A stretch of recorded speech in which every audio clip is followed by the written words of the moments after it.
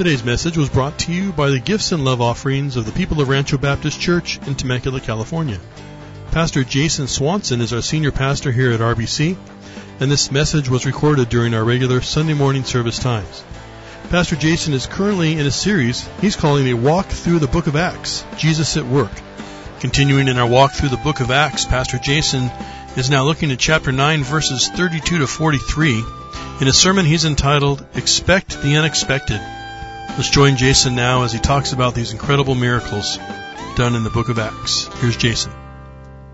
Well, good morning, everyone, and welcome once again to Rancho Baptist Church. I am Pastor Jason, the senior pastor here, and I have the privilege of bringing the Word week after week, and that huge responsibility as well. And we are making our way through the book of Acts. And this morning we are going to be wrapping up chapter 9. And I've entitled the sermon this morning, Expect the Unexpected. For that is what we are going to see. We're going to see in the life of Peter that he indeed expected the unexpected. And we're going to see God work through the Apostle Peter today in amazing ways.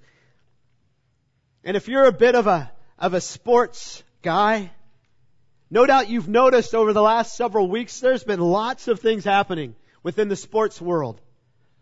Some things that have been expected and some things that are totally unexpected, right? If you follow golf, you no doubt found that Tiger Woods unbelievably won another Masters. I for one wasn't thinking Tiger would do that. Or how about the NBA championships? Perhaps you watch those and you, probably like me and my boys, at least in our minds, we naturally thought that the Golden State team was going to take out the Toronto Raptors, but it was actually not that the case at all. Why? Because Kevin Durant, one of their main stars, got hurt, and then even when it looked like maybe they'd have a chance at the end, another one of their stars got hurt, Klay Thompson, and so in the end the Toronto Raptors won, which for me was very unexpected. Or perhaps you're a tennis guy or a tennis gal. You enjoy tennis, you watch tennis, and no doubt you noticed last week that Rafa Nadal won his 12th French Open title at Roland Garros, right? And on top of that, not only was it his 12th title, but that was his third title in a row. And if you follow tennis, you would know that any time Rafa makes it to the finals of the French Open, you know what happens? He wins. 100% of the time now, whenever he makes it to the finals, he wins. So obviously, in many aspects, that's not something that was totally unexpected. Once Rafa Nadal made it to the finals, you thought he was most likely going to win. Today, what we are going to see in the book of Acts are things happening that you and I would not expect to happen. And yet they do happen. Why? Because our God is entirely different than you and I. Because our God can do the unbelievable. In Papua New Guinea, in the tribe that we worked in, the way that they said this about God was, they said He's the Wewe no Terodia. Meaning that He is the man above all others. And that is what we're going to see today. So turn with me to Acts chapter 9, verses 32 to 43. As we continue watching Jesus at work as He continues to build His church as well as strengthening His church. Now as Peter was traveling through all those regions, he came down also to the saints who lived at Lydda. There he found a man named Aeneas, who had been bedridden 8 years, for he was paralyzed. Peter said to him, Aeneas, Jesus Christ heals you. Get up and make your bed. Immediately he got up. And all who lived at Lydda and Sharon saw him, and they turned to the Lord. Now in Joppa there was a disciple named Tabitha, which translated in Greek is called Dorcas. This woman was abounding with deeds of kindness and charity, which she continually did. And it happened at that time that she fell sick and died. And when they had washed her body, they laid it in an upper room. Since Lydda was near Joppa, the disciples, having heard that Peter was there, sent 2 men to him, imploring him, "Do not delay in coming to us." So Peter arose and went with them. When he arrived, they brought him into the upper room, and all the widows stood beside him, weeping and showing all the tunics and garments that Dorcas used to make while she was with them. But Peter sent them all out and knelt down and prayed. And turning to the body, he said, "Tabitha, arise." And she opened her eyes, and when she saw Peter, she sat up. And he gave her his hand and raised her up, and calling the saints and widows, he presented her alive. It became known all over Joppa, and many believed in the Lord.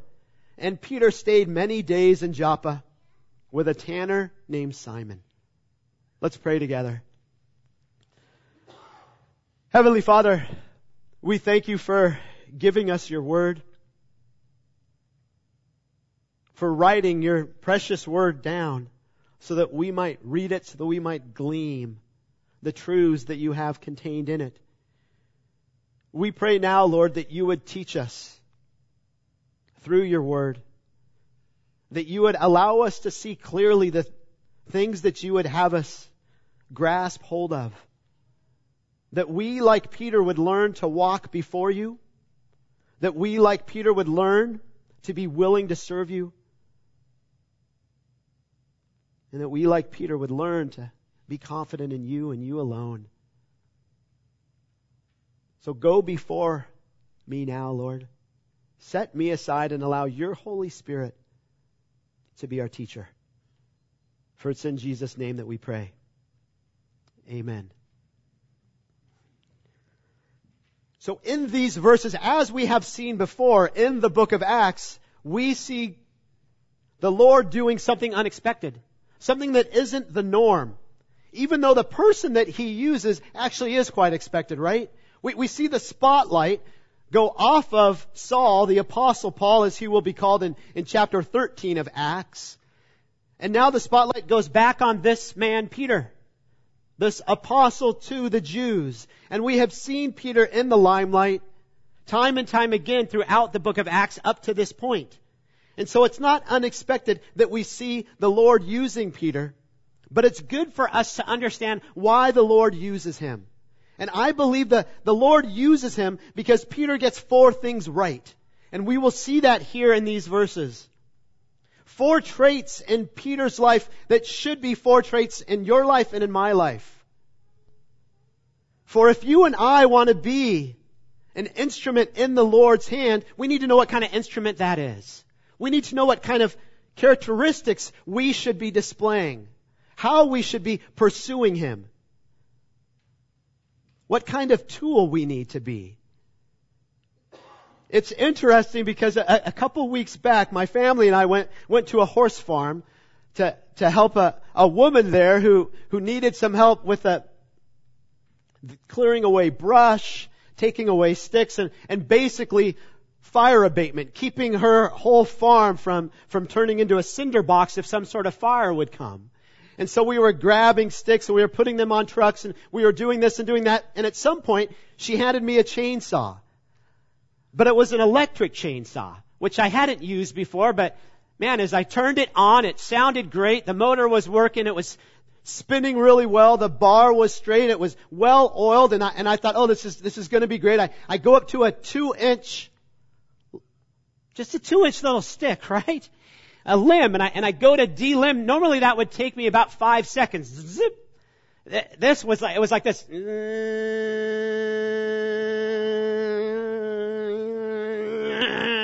And I'm having to push down so hard. Oh, okay, maybe there was sap on that particular branch. I'll go on to the next one. And then I tried the next one and well, it wasn't any better. And then I tried the next one, and they're all the same. And you know what the problem was? It was the chain. It was the teeth on the chain in particular. Why? Because those teeth were totally dull.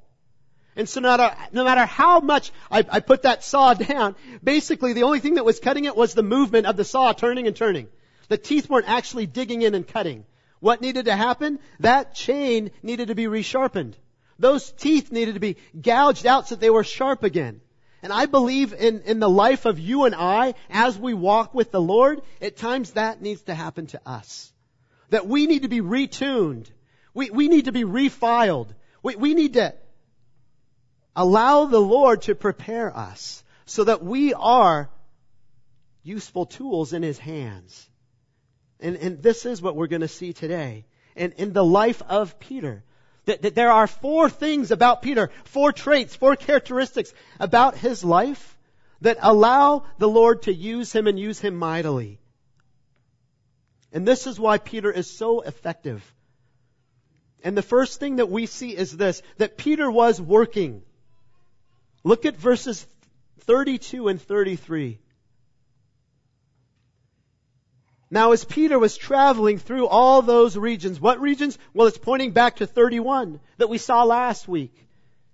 As we saw Christ's church grow, not only did it grow, but it was growing in the fear of the Lord and in the comfort of the Holy Spirit. And where was it doing that? Judea, Galilee, and Samaria. So Peter is now going on the road. He's going on a missionary journey, but instead of really being a church planter, he's going to places that already have believers. He's going to strengthen those churches. As it says, he came down also to the saints who lived at Lydda. There he found a man named Aeneas who had been bedridden 8 years, for he was paralyzed. So what is the first thing that we see about Peter? We see that he is moving.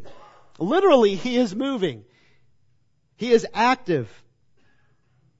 He is not sitting idle. He is not sitting down. He's not standing back. He is pushing forward. He is walking in obedience before the Lord. And you and I need to consider such things, that this is what we should be doing as well. And where does Peter get this idea? Well, turn with me to Matthew chapter 28. And probably what is one of the most famous verses, or set of verses in Matthew, the Great Commission, right? Chapter 28, verses 19 and 20.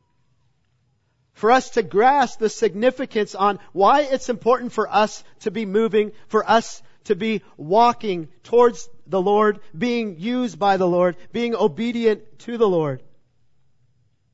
Why it's important for us to be busy, to be doing ministry. For look at what Jesus says to His disciples. He says, "Go therefore and make disciples of all the nations, baptizing them in the name of the Father and the Son and the Holy Spirit, teaching them to observe all that I commanded you. And lo, I am with you always, even to the end of the age." Now you might think that's a command and that Jesus is telling them to go, but that's not the command in that verse. Really what it is saying is, it's as you are going, while you are going. The going part is understood. You're supposed to be doing that. We're supposed to be going. We're supposed to be heading somewhere. And as we go, then these opportunities present themselves. That the Lord presents us with these opportunities. If Peter hadn't been doing this, if he hadn't been traveling, would he ever have met Aeneas? No. And so the Lord wants to use us, and He wants to get us in those situations. But we do have a part to play, and we see that in the life of Peter. That he wasn't sitting still. He wasn't being idle. This idea of moving became quite clear to me recently as my family and I went for a walk with our dogs. We have 2 huskies. And so walking is more like being pulled, but that's okay. And my youngest daughter brought her bike along, and at one point she got tired of riding her bike and wanted to walk the dogs. So I jump on Kylie's bike and I'm riding it, and it is just taking everything I have to move her bike. It didn't matter if I was going downhill or uphill. It was just, it wouldn't glide, it wouldn't move, and it felt like the brakes were sticking. But I looked and the brakes weren't sticking. You know what the problem was? The tires. They were almost flat. The rims were almost onto the ground. So what happened? I went home and I filled those tires up with air. And after that, you know what happened? I was going too fast. I could barely slow myself down because I was so used to pedaling so hard. Now I didn't have to pedal so much. In much the same way, the Lord, if He's going to direct our steps, we need to be going in a certain direction, right? As Proverbs 3, 5, and 6 says, "Trust in the Lord with all your heart, In all your ways, don't lean on your own understanding. And what? And He will direct your paths. You have to be moving in order for the Lord to direct you. How easy is it for you or I to move a car when it's not moving? To turn a car? Really, really hard, right? Even the tires. But once you have some movement, then it's much easier to turn. In very much the same way, the Lord wants to use us. But we have to be moving. We have to be going forward. And as we're going forward, the Lord will bring opportunities, which is exactly what happens to Peter here. As he's moving, what happens? He meets this man named Aeneas. And we're told about Aeneas. And we're told that he's been bedridden. In bed for 8 years. Why? Because he's paralyzed. He does not have the use of his legs. Even more, probably all the way up to his upper torso as well. The idea here is that he was not born like this. Some sort of accident happened to him. And during this time, it might surprise you. You know what the number one reason was for people becoming paralyzed? It was falling from their roofs. Not because they were up there painting and this, but because their roofs are level. And they would spend the evenings in their roofs often. And people would fall down, and as they fell down, their spinal cord would become injured. Another way for them to become paralyzed would have been through a stroke, through having just a normal accident, or possibly tuberculosis, which also could injure a spinal cord. And with all these different causes, you know what you don't have? You don't have too many known treatments. There's hardly anything you could do for someone who was paralyzed, except for rubbing olive oil on them. But think with me for a moment about this man, Peter. What has his life been like up to this point? He's been in the glamour, right? He's preached to thousands. And he's had thousands respond. And now, he's before one person, and you would think that Peter, I don't have time for just one. Come on, I'm Peter the Apostle. But he doesn't have that attitude at all. Why? Because he sees the importance of sharing Christ one-on-one. And you and I must see that as important as well. You and I must seek the Lord, ask Him to give us the boldness and the confidence and the opportunity to share Christ one-on-one with others. And so we see, first of all, that Peter indeed, he was moving. He was working for the Lord. But that's not all. Look at verse 34. For we see here that Peter was what? He's confident in the Lord. He finds his strength in the Lord. For look at how he phrases, how he speaks to this man. Peter said to him, Aeneas, Jesus Christ heals you. Get up and make your bed. And immediately he got up. Of all the things that Peter could say to him, he keeps it very short and sweet, so that he's emphasizing one person and one person alone.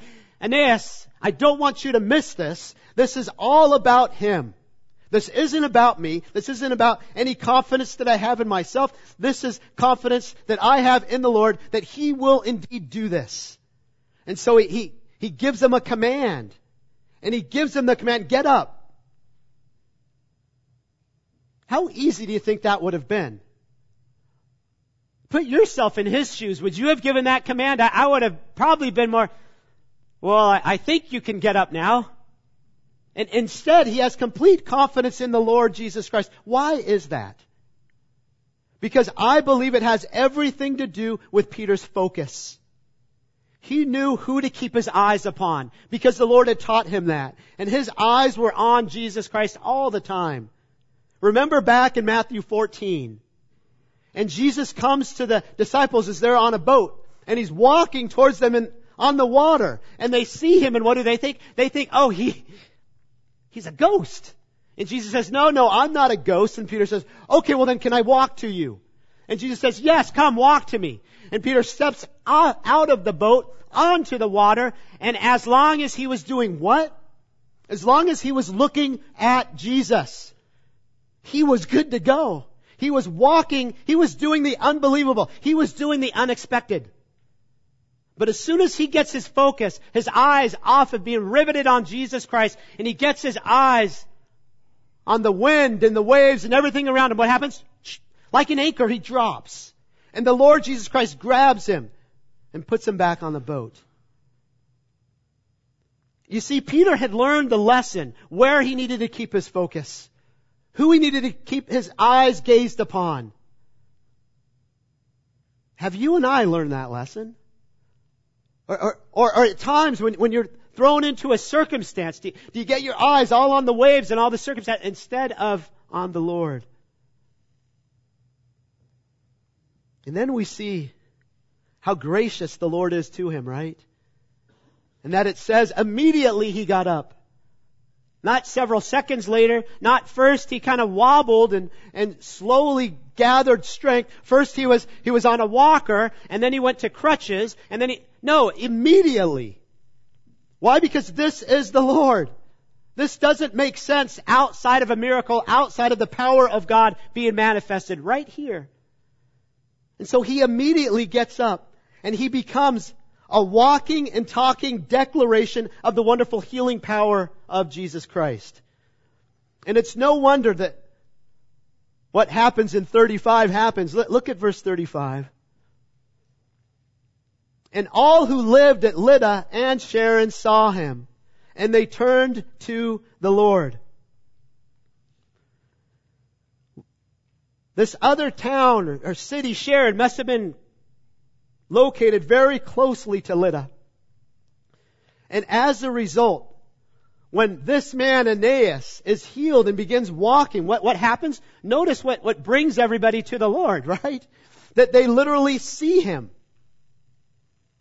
It must have not been that large of a city that everybody could see him. And when they see him, what do? They turn to the Lord. This is the word for repentance, that they do indeed turn towards him.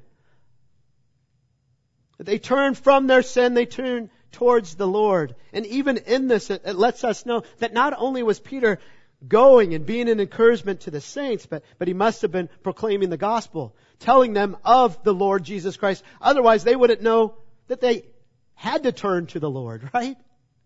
And so we see this here. But did you catch what it says in verse 35? The second word, at least in my translation. What is that word? And all who lived in these two cities, these two places. Not half, not 3/4, all. Is that common? Is that the norm? Is that the thing that would be expected when an evangelist comes someplace and shares the gospel, that everyone would believe? No. This is totally unexpected. But for the Lord, it is expected. Why? Because the Lord goes before him. And God's grace is on display for all to see, and they see that, and as a result, they turn to him. So we see that the Lord is using Peter, and that he's using Peter as he was busy working for the Lord, as he was confident not in his own strength, but in the strength of the Lord, but also because of his willingness to follow the Lord's leading. Look at verse 36 as we transition into a whole new place now. Verse 36, now in Joppa there was a disciple named Tabitha, which translated in Greek is called Dorcas. This woman was abounding with deeds of kindness and charity, which she continually did. Okay, let me just set this straight now. I'm not going to call her Dorcas because you guys will all laugh and this and that, so we'll keep her name Tabitha. And do you see what the Lord is doing here? So where were we? We were just in this place called Lydda. And now we're told about this new place called Joppa. And yet geographically this makes sense. Why? Because if you're going to go from Jerusalem to Joppa, the only way to get there is to go through Lydda first. And so the Lord is leading Peter to Joppa. And perhaps you remember hearing of this city Joppa. It's located on the coast, and it was at one point a Philistine city. But even before that, way back when, in the time of King Solomon, there was a king of Tyre who said, okay, I'm gonna supply you with all sorts of things to help you build the Lord's temple. In fact, I'm gonna supply you with lots of timber. And all that lumber is gonna come from Lebanon. And I'm gonna load it on boats. And I'm gonna send it to you. And do you know where those boats landed? They landed right here at Joppa.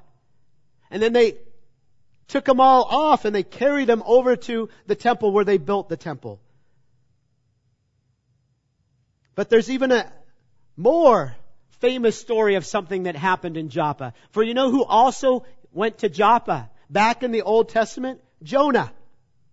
As the Lord comes to Jonah and tells him that he needs to go to Nineveh, what does Jonah do? He runs away and goes the opposite direction. How? By coming to Joppa.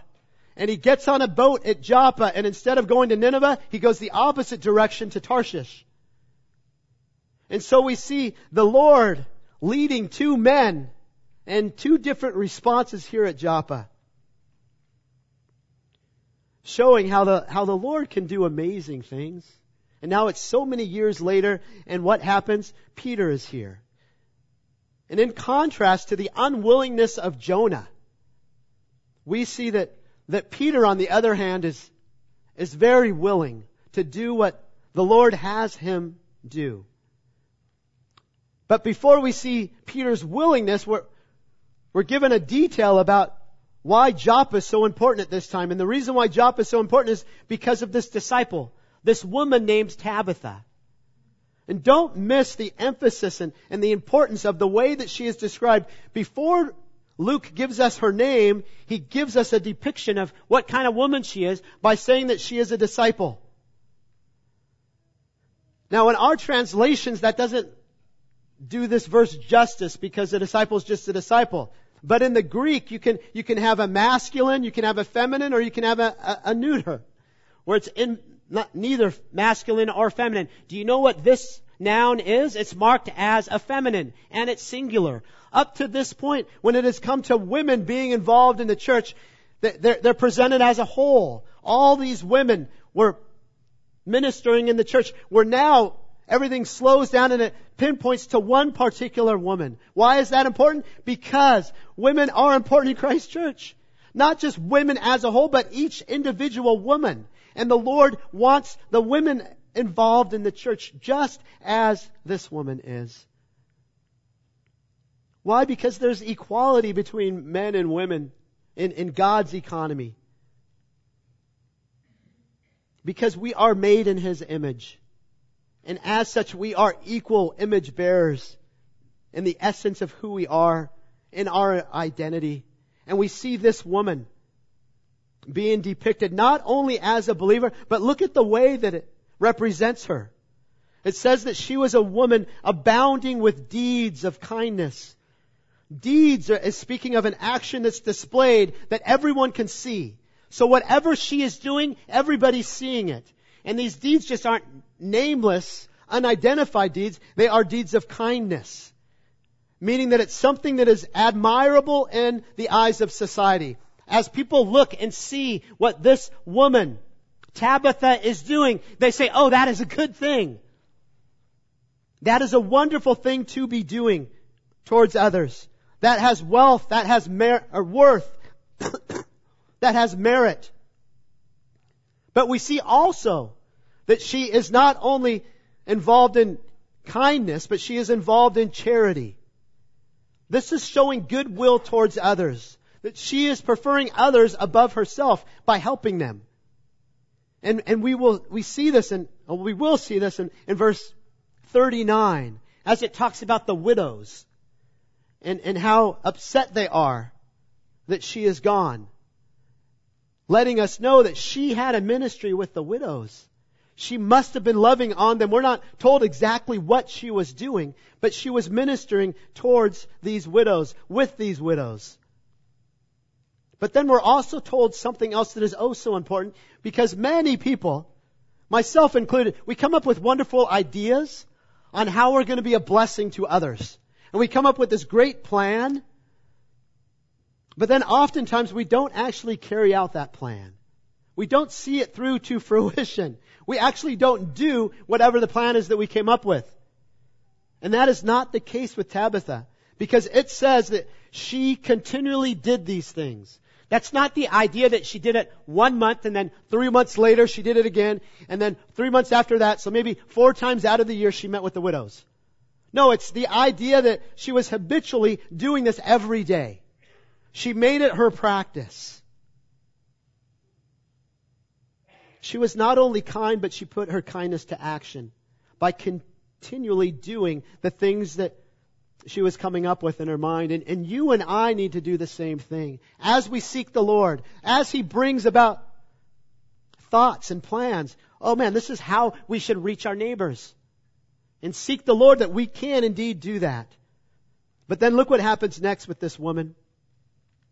Verses 37 to 39. And it happened at that time that she felt sick. She fell sick and died. And when they had washed her body, they laid it in an upper room. Since Lydda was near Joppa, the disciples, having heard that Peter was there, sent 2 men imploring him, "Do not coming to us." So Peter arose and went with them. When he arrived, they brought him into the upper room, and all the widows stood beside him weeping and showing all the tunics and garments that Dorcas had used to make while she was with them. So this wonderful woman of God, who is serving the Lord so faithfully in this body, in this church, she gets sick, and that sickness leads to death. And as is their custom, they then clean her body, they then wrap her body, and differently than what we saw in Acts chapter 5 with Ananias and Sapphira, where they buried them right away, they have some time to wait. For in Joppa, you didn't have to bury a body for 3 days. So they had 3 days.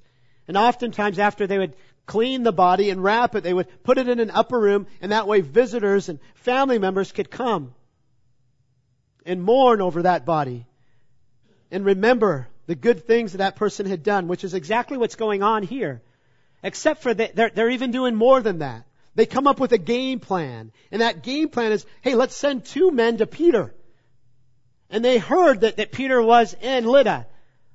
That lets us know that most likely they'd heard what Peter had already done. That the Lord had used him to allow this paralyzed man to be able to walk. So I believe that lets us know that not only were they doing this and trying to rush him to come, because they recognized that within 3 days, the body was now going to become, terribly bad in the way that it smelled, but it was then going to become illegal for them to keep the body any longer. So they wanted Peter to come quick within this 3-day period. But not only that, I believe that they wanted Peter to come thinking that possibly, just possibly, Peter could indeed do something to change the state that she's in. Now think about you and I. If you were going to this church and you were with them, how would you have responded?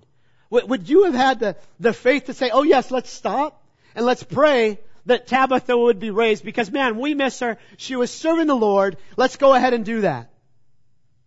Most likely not. But in Papua New Guinea, where we ministered for so many years, we came home on a home assignment one time. And a dearly loved saint, a woman, passed away in the village. And the church decided, actually a lot of it was her husband, decided, you know what, we're not going to bury her right away. We're going to bring her body into the church, and we're going to pray over her, and the Lord's going to bring her back. So that's exactly what they did. They brought her body into the church, and they had the whole church come, and they prayed, and you know what happened? Nothing. Absolutely nothing happened. And so then they decided, well, I know what's wrong. Some of the believers here, some of you guys are holding on to sin. You need to confess your sin. So come up here and kneel with us and pray and confess your sin. And then we pray, and then we'll pray again. And then she'll be raised from the dead. So they tried that, and you know what happened? Nothing. Finally, the 3rd day happens where they're still praying to have her body raised. And they come up with a new plan, and they say, we know what the problem is.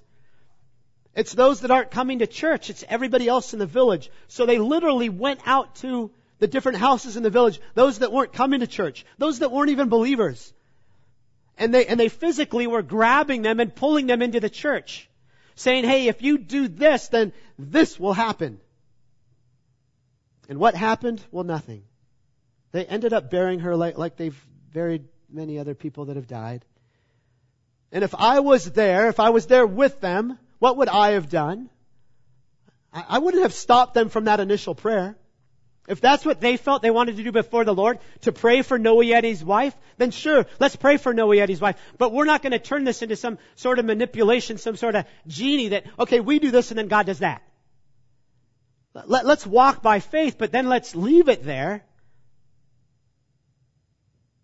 And so what we see in Peter is a willingness. Notice what he does. That they come to him, and you don't even get any interaction as to what happens, but he just says, okay, yes. And he goes back with these two men, walking the 4 to 5 hours from Lydda to Joppa.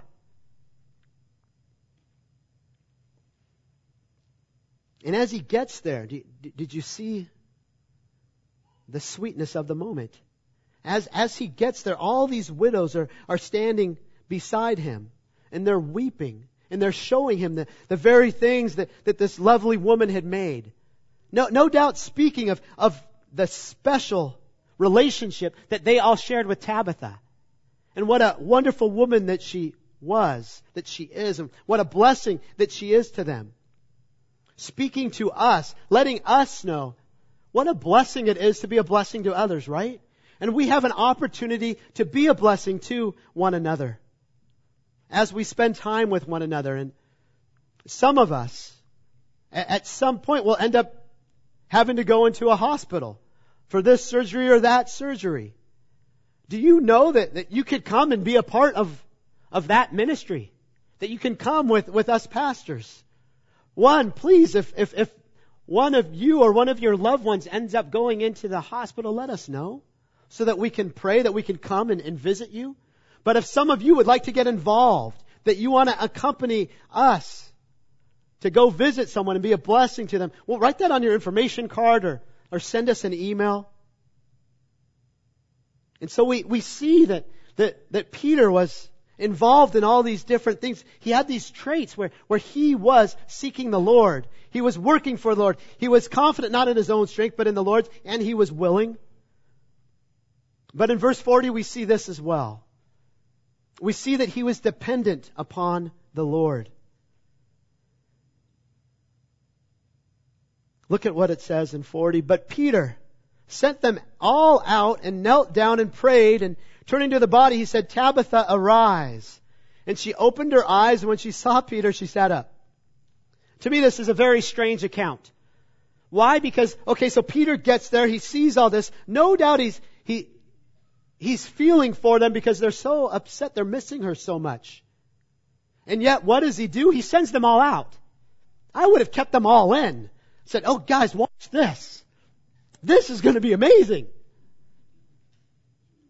No doubt that's part of Jason speaking, because I would want them to know how great I am and that I was the one that did this. Peter, he's not concerned with himself at all. To such an extent, all he's concerned with is the Lord Jesus Christ and this dead woman Tabitha. So he calls them all out to leave, and then he prays. Where did Peter learn this? Where did this come from with Peter? And I believe where this came from Jesus himself. You see, this story mirrors so closely a story that we see in the Gospels. In Mark chapter 5, verses 38 to 43, we see this man, Jairus. And he comes to Jesus, and Jairus says, hey, my daughter is really, really sick. She's not dead yet. And Jesus says, okay, I'll go with you. And he wants to take Jesus to his home. And as they're walking to his house, what happens? Some of his servants come and they say, oh, don't bother the teacher any longer. She's gone. She's dead. And Jesus says, no, I'm okay with this. Let's keep going. So he goes and he gets there. And everybody's weeping. And Jesus says, what? No, she's not dead. She's sleeping. Everybody laughs at him. And then do you know what he does? He says, everybody out of the room except for Jairus, his wife, and the ones that came with Jesus. And do you know who they are? Peter, James, and John. Peter was with him during this time. And then what does Jesus do? He says this, he says, Talitha Kumi, which in Aramaic means, little girl, I say arise. And do you know what Peter says when he says this to Tabitha? This has got to be the Lord, and this has got to be the example from the Lord. He says, Tabitha Kumi. Almost the same exact phrase. It sounds similar. No doubt he had learned this from Jesus. And all the things that are similar, where you can see that, yes, Peter learned this from Jesus, there's one glaring thing that is dissimilar, that is not the same in both of their stories. And that is that Peter prays. Jesus does not. Jesus commands her to raise. Why? Because Jesus is God, Peter is not. Peter needed help. Jesus did not need any help. He has all power and all authority. And so he can command her to rise. Peter needed to submit to the Lord and whatever he had. Jesus needed no help. Let me close with the last 3 verses as we see what happens as a result of this. And he, Peter, gave her his hand and raised her up. And calling the saints and widows, he presented her alive. It became known all over Joppa, and many believed in the Lord, and Peter stayed many days in Joppa with a tanner named Simon. Isn't it interesting that Peter doesn't touch her until she's actually been raised? Because if he had touched her before that point, he would have been ceremonially unclean. And then he would have had to gone through quite a long ritual of becoming clean again. So he's still following some regulations of the Jewish faith and Judaism. But we see this, isn't this interesting? Once he gets her, what does he do? He calls in all the believers and all the widows. And then he takes her and he presents her to them alive. Why do you think he does that? No doubt he does that so that they will rejoice. That their friend that was dead is now back. That they will rejoice over what God has done. But I believe it's more than that. I believe that Tabitha wasn't raised for her own sake, but because of the good she was doing for the body, to the body. And in essence, what Jesus is saying is, keep going. Keep doing what you're doing. Keep serving the body the way that you're serving because you are such a blessing. And that is why I believe Peter calls them over and presents her to them. And then as a result, many believe in the Lord. So Pastor Jason, is it believing or is it repentance? Which one? And I would say yes, both. Believing is one side of the same coin, whereas repentance is the other side of the same coin. Believing is believing what Jesus had done for you on the positive aspect. His wonderful grace being lavished upon us, that He would die in our place without us asking Him to. And then the other side of the coin is repentance. Us recognizing that we are sinners and that we need help and turning to Him. So it's perfectly fine to say repentance or believing. That's what they do. They believe. And then finally it says this, that he stayed in this house of a man named Simon, who was a what? A tanner. For you and I, that doesn't mean anything. But for a Jew, that meant no. You don't go into a house of a tanner. Why? Because he's got all these dead bodies of animals and skins and blood and the smell and all this other stuff that says, no, you're going to be unclean. And yet Peter doesn't care about any of that. Why? Because he's changed. The Lord is continuing to change him. And we'll see that even more next week. And so what have we seen today? We've seen the example of Peter that you and I need to follow, that he was moving, that he was working for the Lord. He was confident not in his own strength, but in the strength of the Lord Jesus Christ, that he was willing to do what the Lord was asking him to do. And that he was dependent upon Him. I think too what we see in this, and I believe this feeds into what we're going to be doing this week, is we see Christ Church continuing to be built up. Right? Not only are saints being ministered to by Peter, but the church itself is growing, is increasing. So it's not just in Jerusalem now. It's not just in Samaria. It's not just in Damascus. We've seen it go to Ethiopia. We've seen it go to Arabia. And now we see it go to these cities, to Lydda, to Joppa. And why is that? Because the gospel is meant to spread. It reminds me of a bottle of perfume. What is the intention? What is the purpose of perfume? To just keep it in that bottle forever?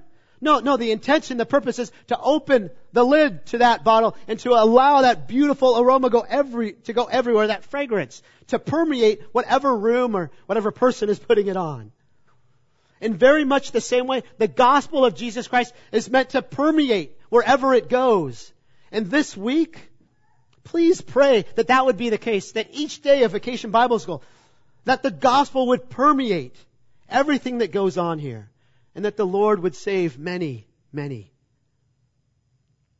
Okay, so what can you take with you this week and continue to consider? These 2 points to ponder.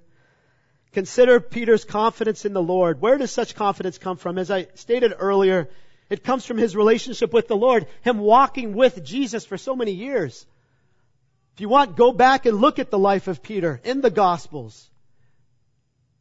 Ask the Lord to build up your confidence in Him so that you might take steps of faith just like Peter. Number 2, consider how all the widows were weeping for their loss of Tabitha. I ask you, who's been a Tabitha in your life? Someone that just served others and was such a great example. And how does the Lord desire for you to be more like Tabitha? Let me close our time in prayer. Gracious Heavenly Father, we thank you for your word. We thank you for how instructive it is, for how encouraging, how challenging it is. We ask that you would allow us to learn from Peter, that we would follow in his footsteps, that you would allow us to be useful tools in your hands. For it's in Jesus' name that we pray. Amen. Hey, thanks for being with us today. It's always a pleasure to serve you with this CD ministry. And here at Rancho Baptist Church, our mission is to glorify God by making disciples who love God, love others, and live to reach their world for Christ. And if you have any questions regarding this sermon, or just perhaps knowing God in a deeper way, don't hesitate to give us a call. Our phone number is area code 951-676-2911. Or you can reach us on the web at www.ranchobaptistchurch.org. That's www.ranchobaptistchurch.org. Have a great day in the Lord, and God bless you as you continue to walk with Him.